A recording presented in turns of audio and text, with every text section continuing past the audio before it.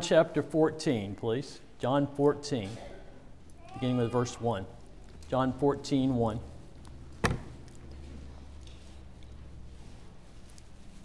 Let not your heart be troubled. You believe in God, believe also in me. In my Father's house are many mansions. If it were not so, I would have told you. I go to prepare a place for you. And if I go and prepare a place for you, I will come again and receive you to myself, that where I am, there you may be also. And where I go, you know, and the way you know. Thomas said to him, Lord, we do not know where you are going. And how can we know the way? Jesus said to him, I am the way, the truth, and the life. No one comes to the Father except through me. We've had a series of lessons this year by various men of the congregation. The theme has been following the Lamb wherever he goes. Tonight is the final lesson in that series, following Jesus into glory. We're going to talk about heaven, where Jesus has gone to prepare a place for us.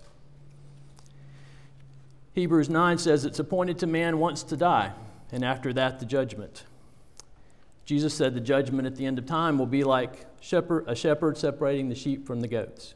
For each of us, it will be heaven or hell. If we truly follow Jesus, we will follow him into glory. If you would turn to Matthew chapter 5, beginning in verse 11. Matthew 5:11. It's Jesus speaking, of course. Blessed are you when they revile and persecute you, and say all kinds of evil against you falsely for my sake. Rejoice and be exceeding glad, for great is your reward in heaven. For so they persecuted the prophets who were before you. And then one chapter over in Matthew chapter 6, verse 19. Do not lay up for yourselves treasures on earth, where moth and rust destroy, and where thieves break in and steal. But lay up for yourselves treasures in heaven, where neither moth nor rust destroys, and where thieves do not break in and steal. If our treasure is laid up in heaven, we can rejoice even in persecution. In heaven, by God's grace, we receive the reward for faithful service in this life. In Hebrews chapter 6, God tells us that he wants us to show us abundantly that his counsel is immutable, unchanging. His promises cannot fail. Because of that, we can have strong consolation when we go to him. In John chapter 6, verse 39, we read, This is the will of the Father who sent me, that of all he has given me I should lose nothing, but should raise it up at the last day. And this is the will of him who sent me, that everyone who sees the Son and believes in him may have everlasting life, and I will raise him up at the last day. Here we see that there will be a last day when the sun that we live under has risen and set for the final time. The earth will be destroyed, and that is the end. When all the dead will be resurrected for the final judgment, the living saints will be caught up to meet Jesus. And as Paul wrote in 1 Thessalonians 4:17, thus we shall always be with the Lord. For faithful servants of God, there will be a new heaven and earth where we will live in our new bodies. We know that our new bodies will be spiritual bodies. They will be like our physical bodies in some ways and unlike them in other ways. We won't know exactly what they will be until we get there, but they will be real bodies. 1 John 3:2 says, Beloved, now we are children of God, and it has not yet been revealed what we shall be. But we know that when he is revealed, we shall be like him, for we shall see him as he is. The new heaven and earth is our ultimate goal. It's what we mean by going to heaven. It would be enough for us to know about heaven that it's not hell, and enough for us to know about hell that it's not heaven. But we know a lot more than that. Sometimes we think of spiritual beings as ghostly, ethereal things, ghosts even, with no real substance. There's no reason for us to think of spiritual life like that. We probably think that now because the spiritual world is invisible to us. But just because you can't see something doesn't mean it isn't there. For thousands of years, people knew nothing about microorganisms because they couldn't see them. Talk of tiny creatures living inside of us would have sounded like a fairy tale, probably. But scientists say that our body contains about as many bacteria as it does human cells, and it would be difficult or impossible for us to live without them. Just like microorganisms, the fact that we can't see spirits right now doesn't make them not real or any less real. In fact, the spiritual world is not less real than the physical world, it is more real. The spiritual world existed before the physical world was created, and it will exist after the physical universe is destroyed. I can't remember where I heard this particular illustration, but I like it. Suppose the people in a comic strip were actually alive. They live in a two-dimensional world, confined to a flat page or screen. Everything they can see and feel and touch and interact with exists in that comic strip, in that single plane. They can't see that the comic strip exists in a world of newspapers and computers and cell phones. In the same way, our world is part of a larger spiritual world. We don't normally see the spiritual dimension, but God and sometimes other spirits can interact with our world. When they do, they're not usually subject to the normal laws of physics.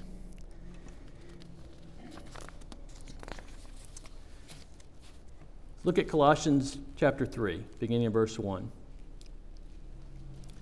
Colossians 3:1. If then you are raised with Christ, seek those things which are above, where Christ is, sitting at the right hand of God. Set your minds on things above, not on things on the earth. For you died, and your life is hidden with Christ in God. When Christ, who is our life, appears, then you also will appear with him in glory. One point of a lesson like this is to get us to think about heaven more. We need to set our minds on things above. If we're faithful Christians, our thoughts of heaven should be hope. In modern English, we use the word hope rather loosely to mean wish, basically, as in I hope it won't rain next weekend, or I hope my team will win a football game or something like that. But Bible hope is not just wishing. Bible hope is desire and expectation. What's the rule that God uses to describe the effect of the gospel in the world? The rule of nature: sowing and reaping. A farmer sows in hope of the harvest. He would not sow seed in a field unless he expected it to yield at harvest time. We see this in Galatians chapter 6, beginning in verse 7. Do not be deceived, God is not mocked. For whatever a man sows, that he will also reap. For he who sows to his flesh will of the flesh reap corruption, but he who sows to the Spirit will of the Spirit reap everlasting life. If we live as faithful Christians, we can not only desire heaven, we can expect it. Not because we are so good, but because God is faithful to his promises. If you would turn over to 1 John chapter 5, 1 John 5. God is faithful to his promises. If we receive the witness of men, the witness of God is greater, for this is the witness of God which he has testified of his Son. He who believes in the Son of God has the witness in himself. He who does not believe God has made him a liar, because he has not believed the testimony that God has given of his Son. And this is the testimony, that God has given us eternal life, and this life is in his Son. He who has the Son has life. He who does not have the Son of God does not have life. These things I have written to you who believe in the name of the Son of God, that you may know that you have eternal life, and that you may continue to believe in the name of the Son of God. Many years ago, when I was young, there was a popular song called Anticipation. You may remember it if you're as old as I am. We like to anticipate good things. Sometimes we anticipate small things like a particular meal or sleeping late on a Saturday. Sometimes we anticipate big things like graduation, marriage, or the birth of a child. You may have things coming up in life that you're anticipating even now. Do we anticipate heaven? Job did. Job said in Job chapter 19, beginning of verse 26, after my skin is destroyed, this I know, that in my flesh I shall see God, whom I shall see for myself, and my eyes shall behold, and not another. How my heart yearns within me. And Paul anticipated heaven. In Philippians 1:22, but if I live on in the flesh, this will mean fruit for my labor. Yet what I shall choose I cannot tell. For I am hard pressed between the two, having a desire to depart and be with Christ, which is far better. Paul also talks about athletes striving for victory. They have a goal. Olympic athletes compete for a gold medal. They dedicate their whole lives to being the best they can be at a sport because they think about what it will be like to win. We need to anticipate heaven, to think about the prize, to think about the reward, so that we will strive like an athlete to complete our course. First time I know of in the Bible where a reward after this life is mentioned is in Genesis chapter 5, beginning in verse 22. After he begot Methuselah, Enoch walked with God 300 years and had sons and daughters. So all the days of Enoch were 365 years. And Enoch walked with God, and he was not, for God took him. Clearly, the implication here is that Enoch was rewarded by God for being a faithful servant. He walked with God. Instead of dying in the usual way, God took him to live with him. That's the most important part of the Christian's reward in heaven. We will live with God. Revelation 21:3 says, I will be their God, and they will be my people. This promise is fulfilled for us now, but it will be more completely fulfilled for us in heaven. And then in Jude, verse 24, now to him who is able to keep you from stumbling and to present you faultless before the presence of his glory with exceeding joy, to God our Savior, who alone is wise, be glory and majesty, dominion and power, both now and forever. Amen. Our reward is not only to be in the presence of God, but to be with him in another sense. He is able to present us faultless, completely forgiven. We will be in his presence and worship him and be fully at peace with him. We will not have any more sin to interfere with our relationship with him. We will finally be what we were created to be. In Revelation 22, we have this description of heaven, and parts of it remind us very much of the Garden of Eden, the Garden of God, a time when everything was good and perfect and right. Revelation 22, beginning in verse 1. And he showed me a pure river of water, the water of life, clear as crystal, proceeding from the throne of God and of the Lamb. In the middle of its street and on either side of the river was the tree of life, which bore 12 fruits, each tree yielding its fruit every month. The leaves of the tree were for the healing of the nations. And there shall be no more curse, but the throne of God and of the Lamb shall be in it, and his servants shall serve him. They shall see his face, and his name shall be on their foreheads. There shall be no night there. They need no lamp, nor light of the sun, but the Lord God gives them light, and they shall reign forever and ever. Paul said he wanted to be with Christ. We will be with the Father, the Son, and the Holy Spirit. It's critical that we think about heaven and earnestly hope for it. How are we going to take up our cross every day if we don't think about heaven every day? Well, being with God in heaven would be enough, certainly, but that is not all we're promised. We will be with each other and with other faithful servants of God. In Matthew chapter 22, beginning in verse 31, but concerning the resurrection of the dead, have you not read what was spoken to you by God, saying, I am the God of Abraham, the God of Isaac, and the God of Jacob. God is not the God of the dead, but of the living. Then in Matthew chapter 8, beginning in verse 11, and I say to you that many will come from the east and west and sit down with Abraham, Isaac, and Jacob in the kingdom of heaven. Do you have any specific people in the Bible that you'd like to meet in heaven? You'd like to sit down with? Maybe Abraham, Moses, Ruth, Job, Daniel. Will we ask Daniel to tell us the story of the lion's den? Will we talk to Elijah about his confrontation with the prophets of Baal? Of course, more importantly to us, we have people that we know personally that we're looking forward to seeing again. We believe we will see them again, so we don't sorrow as those who have no hope. Seems like there's more and more of those all the time, as we've just been reminded of this week. What's the greatest of God's commandments? Love Jehovah God with all your heart, mind, soul, and strength, and love your neighbor as yourself. As Christians, we have to work at this, don't we? But in heaven, we will love God in a way not possible now.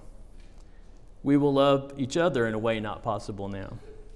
That means we will be loved by fellow saints in a way much better than even now. In heaven, we will be able to relate to each other without fear, without embarrassment, without selfishness, without pride. Let's look at John 14 again. Let not your heart be troubled. You believe in God, believe also in me. In my Father's house are many mansions, and if it were not so, I would have told you. I go to prepare a place for you, and if I go and prepare a place for you, I will come again and receive you to myself, that where I am, there you may be also. What does Jesus promise us in this passage? He's going to prepare a place for us. In that place, we will be with him in his Father's house. What he has prepared for us in his Father's house is a mansion, at least in the New King James, a home of our own. What does the figure of a home or a house suggest to us, or a mansion? First, I think we're looking for our own place where we will feel completely at home. In this life, we have places that we live, and sometimes we feel very much at home in them, and sometimes we don't. We may go back to a house or town where we remember feeling at home, but it might not feel like home so much anymore. In our place in heaven, we will always feel at home. Another thing we associate with home is security. If we lived in the frontier days, it might be security from wild animals. Build a house to protect us from the outside elements. But in our heavenly home, there will be perfect security because there won't be any evil to threaten us. In heaven, our homes will not decay. In this life, the home we live in is subject to moths, rust, mildew, and weather. The paint fades, the heating and air conditioning stop working, the roof leaks. There won't be any of that in heaven. The most important thing we associate with home, I think, is family. In heaven, we'll be at home with God, our Father, Jesus, the firstborn among many brethren, and our brothers and sisters from every time and every nation. Look at Hebrews chapter 11, beginning of verse 13. Hebrews 11:13.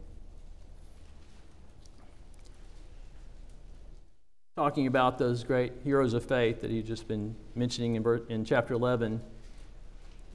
These all died in faith, not having received the promises, but having seen them afar off, were assured of them, embraced them, and confessed that they were strangers and pilgrims on the earth. For those who say such things declare plainly that they seek a homeland. And truly, if they had called to mind that country from which they had come out, they would have had opportunity to return. But now they desire a better, that is, a heavenly country. Therefore, God is not ashamed to be called their God, for he has prepared a city for them. When we travel to another state or another country, there's something very nice about getting back to our home area, isn't there? The place we live. Familiar scenery, familiar roads, familiar neighborhoods. We don't have to spend time thinking about where we are. We're comfortable. But Christians are not spiritually comfortable in this world, are we? We don't know what somebody's about to do at any time. Temptations of one kind or another spring up, hurting us or our loved ones. But we have a real homeland, a heavenly country, where that will not be the case. Like the faithful servants of God before us, we see God's promises afar off. We are assured of them, and we embrace them. Another thing that there will be in heaven is rest. Revelation chapter 14, beginning of verse 12. Here is the patience of the saints. Here are those who keep the commandments of God and the faith of Jesus. Then I heard a voice from heaven saying to me, "Write, blessed are the dead who die in the Lord from now on. Yes, says the Spirit, that they may rest from their labors, and their works follow them." The idea of rest appears a lot in the Old Testament. God created the world in 6 days, and on the seventh day he rested from his labors, from his work of creation, rather. He used this pattern to give the Israelites the law of the Sabbath, resting on the seventh day of the week. Adam was giving the work of tending the Garden of Eden, which was a good thing. But after Adam and Eve sinned, work got much more difficult. Genesis 3:17, then to Adam he said, "Because you have heeded the voice of your wife and have eaten from the tree which I commanded you, saying, you shall not eat of it, cursed is the ground for your sake. In toil you shall eat of it all the days of your life. Both thorns and thistles it shall bring forth for you, and you shall eat the herb of the field. In the sweat of your face you shall eat bread, so you return to the ground, for out of it you were taken, for dust you are, and to dust you shall return." Because of the fall, life is difficult. We get tired, physically, emotionally, and spiritually. Life is tiring for everyone, but as Christians, walking the difficult, narrow road sometimes wears on us. We tire from facing temptations. We tire from guilt, from not knowing the right thing to do all the time, from worrying about people. But in heaven, we'll rest from all of that. Matthew chapter 11, beginning of verse 27, says, "All things have been delivered to me by my Father, and no one knows the Son except the Father, nor does anyone know the Father except the Son, and the one to whom the Son wills to reveal him. Come to me, all you who labor and are heavy laden, and I will give you rest. Take my yoke upon you and learn from me, for I am gentle and lowly in heart, and you will find rest for your souls." Turn over to 2 Corinthians chapter 1, please. Verse 3, 2 Corinthians 1, 3. Another thing we're going to find in heaven is comfort. Blessed be the God and Father of our Lord Jesus Christ, the Father of mercies and God of all comfort, who comforts us in all our tribulation, that we may be able to comfort those who are in any trouble, with the comfort with which we ourselves are comforted by God. Again, God comforts us now, but in heaven we will be completely comforted. Job 14:1 says, "Man who is born of woman is few of days and full of trouble." In this life, difficult days will come. They may come, as commonly happens to people, described in Ecclesiastes 12, in the form of health problems related to age. But they may come sooner. Young people sometimes get very serious health problems. Difficult days may be because a family member's health is failing, or because of spiritual problems or financial problems. But there won't be any difficult days in heaven, and we will be comforted for the difficult days of our lives. Revelation 21, beginning in verse 3, "And I heard a loud voice from heaven saying, Behold, the tabernacle of God is with men, and he will dwell with them, and they shall be his people. God himself will be with them and be their God. And God will wipe away every tear from their eyes. There shall be no more death, no sorrow, nor crying. There shall be no more pain, for the former things have passed away. In heaven we will be comforted. There will be no more death, sorrow, crying, or pain." And there is the personal promise that God himself will wipe away every tear from our eyes, like a loving parent with his child. Heaven will be a place of unimaginable beauty. We all like beauty. God has given us an appreciation for beauty. I grew up with film cameras, like a lot of us did. But nowadays, everybody just takes pictures with their phones, right? Some people also like to draw or paint. Some people sculpt. Some compose or play music or sing. We want to capture some of the beauty around us and create beauty with it. We will sometimes go to great effort and expense to see beautiful things in the world. A lot of times it's God's beautiful creation, mountains and oceans and lakes and forests. Sometimes it's beautiful buildings and cities. Why do we do that? Because we imagine how great it will be to see it.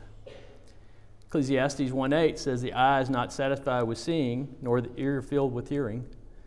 And we could think of that could be a bad thing if you're never satisfied, but it's also just a fact that human beings like to see beauty. We like to hear beauty.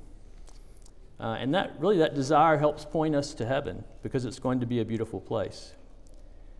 The Bible begins with the beauty of Eden. God said, "Let there be light." If you think about the light of a full moon or a sunrise or a sunset or a clear sunny day in the fall, these are beautiful things. Then he made the beauty of plants, trees, sea creatures, animals. Finally, he made people. Our bodies are beautiful in the way they're designed to work. But far beyond that, we had the beauty of the image of God in each person. He had a beautiful relationship with these people he made in his image. Revelation 21:10 says, "He carried me away in the Spirit to a great and high mountain, and showed me the great city, the holy Jerusalem, descending out of heaven from God, having the glory of God. Her light was like a most precious stone, like a jasper stone, clear as crystal." In the scriptures, we have various descriptions of the throne of God and of heaven. These descriptions of heaven are very figurative, not very literal, but they are beautiful and awe-inspiring. The real beauty that they represent, though, will be far greater than the figures. God uses the things of this world to picture the beauty of heaven, because that's what helps us understand it. We know the things of this world. Heaven will not literally be a city of pure gold with jewels on the foundations of the walls, but much brighter, much purer, much more precious. Revelation 22:3, "And there shall be no more curse, but the throne of God and of the Lamb shall be in it, and his servants shall serve him. They shall see his face, and his name shall be on their foreheads." The most beautiful thing we will see in heaven is God himself. We will see his face, the face of the God who is love. In heaven there will be victory. 1 Corinthians 15, beginning in verse 51. 1 Corinthians 15:51. "Behold, I tell you a mystery. We shall not all sleep, but we shall all be changed in a moment, in the twinkling of an eye, at the last trumpet. For the trumpet will sound, and the dead will be raised incorruptible, and we shall be changed. For this corruptible must put on incorruption, and this mortal must put on immortality. So when this corruptible has put on incorruption, and this mortal has put on immortality, then shall be brought to pass the saying that is written, Death is swallowed up in victory. O death, where is your sting? O Hades, where is your victory? The sting of death is sin, and the strength of the sin is the law. But thanks be to God who gives us the victory through our Lord Jesus Christ. In Jesus Christ, God gives us the victory over sin now, but in heaven we will have the ultimate victory. We know that we know what victory is like when our team wins a championship or a tournament or World Series or something like that. But victory over Satan and sin will be far beyond that. It would be more like a victory in war. We are in a real spiritual war with real enemies. Principalities, powers, rulers of the darkness of this age, spiritual hosts of wickedness in the heavenly places. You may have seen pictures of the celebration when World War II was over. There were parades, the streets were full of people celebrating victory. Victory in war would mean no more family members going off to fight and some not returning. It would mean no more fear of the enemy. It would mean triumph, that the enemy had been vanquished. In heaven, we will experience God's complete victory over Satan, sin, disease, corruption, death, and evil of every kind. In the book of Revelation, we see the victory of Jesus over evil and the victory that he gives us. Chapter 19 of Revelation, beginning in verse 11. Now I saw heaven open, and behold, a white horse, and he who sat on him was called Faithful and True, and in righteousness he judges and makes war. His eyes were like a flame of fire, and on his head were many crowns. And he had a name written that no one knew except himself. He was clothed with a robe dipped in blood, and his name is called the Word of God. And the armies in heaven, clothed in fine linen, white and clean, followed him on white horses. Now out of his mouth goes a sharp sword, that with it he should strike the nations, and he himself will rule them with a rod of iron. He himself treads the winepress of the fierceness and wrath of Almighty God. And he has on his robe and on his thigh a name written, King of Kings and Lord of Lords. Now let's turn over to 2 Corinthians 4, beginning in verse 16. 2 Corinthians 4:16.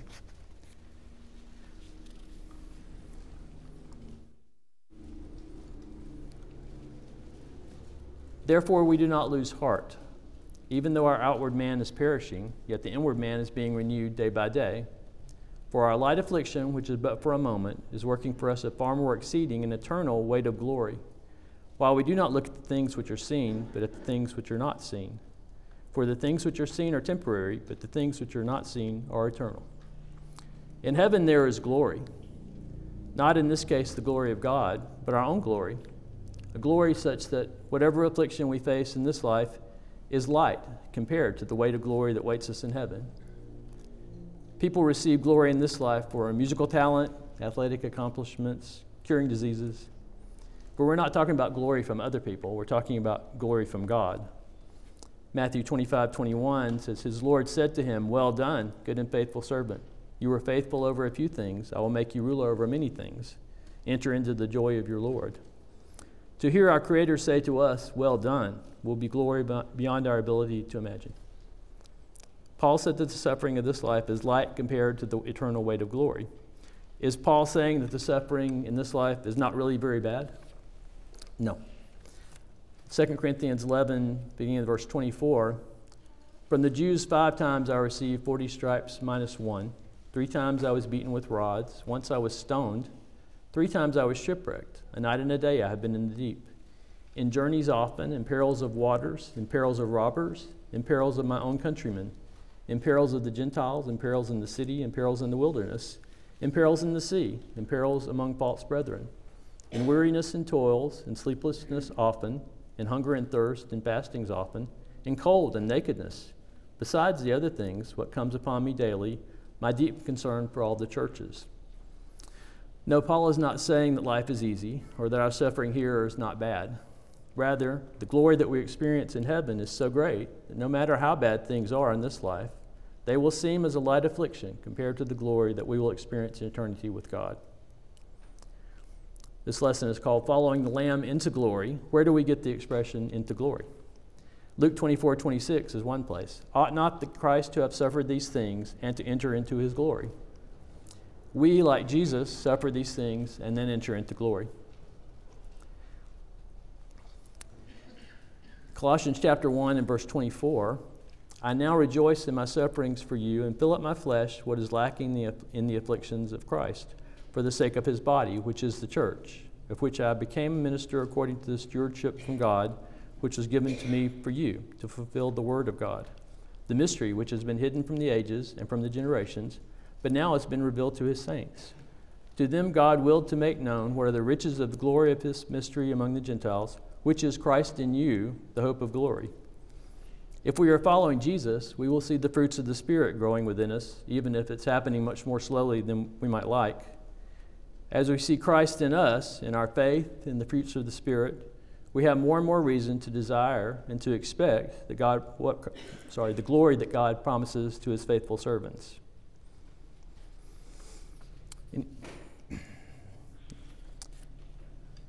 In the promises of Jesus in letters to the churches of Asia, in Revelation 2 and 3, they are full of glory. To him who overcomes, I will give to eat from the tree of life, which is in the midst of the paradise of God. Be faithful unto death, and I will give you the crown of life. He who overcomes shall not be hurt by the second death. To him who overcomes, I will give some of the hidden manna to eat, and I will give him a white stone, and on the stone a new name written, which no one knows except him who receives it. And he who overcomes and keeps my works until the end, to him I will give power over the nations. He will rule them with a rod of iron. They shall be dashed to pieces like the potter's vessel, as I also have received from my Father. And I will give him the morning star. He who overcomes shall be clothed in white garments, and I will not blot out his name from the book of life, but I will confess his name before my Father and for his angels. He who overcomes, I will make him a pillar in the temple of my God, and he shall go out no more. I will write on him the name of my God, and the name of the city of my God, the new Jerusalem, which comes down out of heaven from my God. And I will write on him my new name. In heaven there will be joy.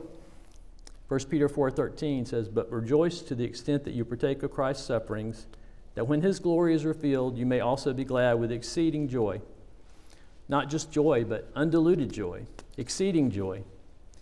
In this life, we can be very joyful at times, but many times in life, joy is mixed with sadness. In heaven, that won't be so. We've already talked about some of the things that will produce joy in heaven: living with God, living with other servants of God, being at home, comfort, rest, victory, and glory.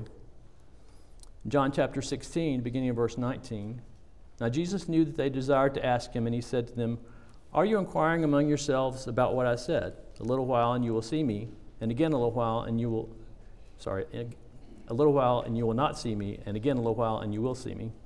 Most assuredly I say to you that you will weep and lament, but the world will rejoice. And you will be sorrowful, but your sorrow will be turned to joy. Jesus was talking about the joy that his disciples would have when they saw him after his resurrection. Some of them, maybe all of them, had seen him die. They had seen what the Romans had done to his body. Imagine their joy when they saw him alive again. Imagine our joy when we see him. The God that we have been reading about and worshiping and trying to serve, we see him in person. And it will not be a dream or a vision like Ezekiel or Daniel had. It will be as real as us looking at each other right now. There's an experience with joy that you have probably had. You're doing something fun or meaningful, and you enjoy it. But you get more joy from watching the joy that it gives to somebody else.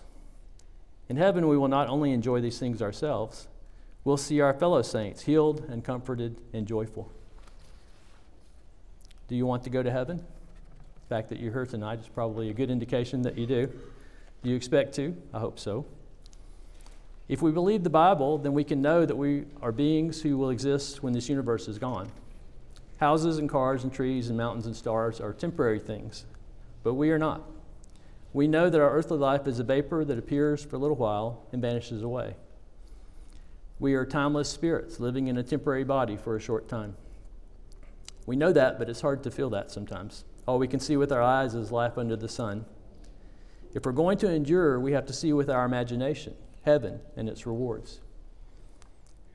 Faithful Christians should not be walking around every day in fear of hell. We should be walking around in anticipation of heaven. We do fear God, but the rightful fear that we have of God's wrath should keep us on the path of righteousness so that we have a real hope of heaven. Titus chapter 2, beginning in verse 11 says, "For the grace of God that brings salvation has appeared to all men, teaching us that, denying ungodliness and worldly lusts, we should live soberly, righteously, and godly in this present age, looking for the blessed hope and glorious appearing of our great God and Savior, Jesus Christ." What's going to enable us to deny ungodliness and worldly lusts and live soberly, righteously, and godly? It's looking for and looking forward to the blessed hope and glorious appearing of our Lord Jesus Christ. The Bible describes life as a walk. Enoch walked with God and was not. Jesus said that we will walk the difficult, narrow path that leads to life or the broad, easy path that leads to destruction. If we walk in the light as He is in the light, we have fellowship with one another, and the blood of Jesus Christ cleanses us from our sins. Walking in the light doesn't mean that we never sin, but that is our aim. It also doesn't mean that we live in some sin without repentance. What it does mean is that our practice, our way of life, is to be obedient to God. 1 John 3:7 says, "Little children, let no one deceive you. He who practices righteousness is righteous, just as He is righteous." If we practice righteousness, if we live by faith, if we walk in the light of God's Word, then we maintain the right relationship with God. As we walk here under the sun, for any one of us, the next step might not be under the sun. We might pick up one foot here and put it down in eternity. If we are faithful servants of God, we will rejoice that our journey is complete. If you're not a Christian, I hope thinking about what God has promised His faithful servants in heaven will make you want to obey the gospel. If you are a Christian, but you know that you're not living as a faithful servant of God, think about the rewards that await you if you repent and begin following Jesus again. In John chapter 17, Jesus prayed for us, beginning in verse 20. "I do not pray for these alone, but also for those who will believe in me through their word, that they all may be one, as you, Father, are in me, and I in you, that they also may be one in us, that the world may believe that you sent me. And the glory which you gave me I have given them, that they may be one just as we are one. I in them, and you in me, that they may be made perfect in one, and that the world may know that you have sent me, and have loved them as you have loved me. Father, I desire that they also whom you gave me may be with me where I am, that they may behold my glory which you have given me. For you loved me before the foundation of the world." If we can help you in any way in your service to God, please come forward as we stand and sing.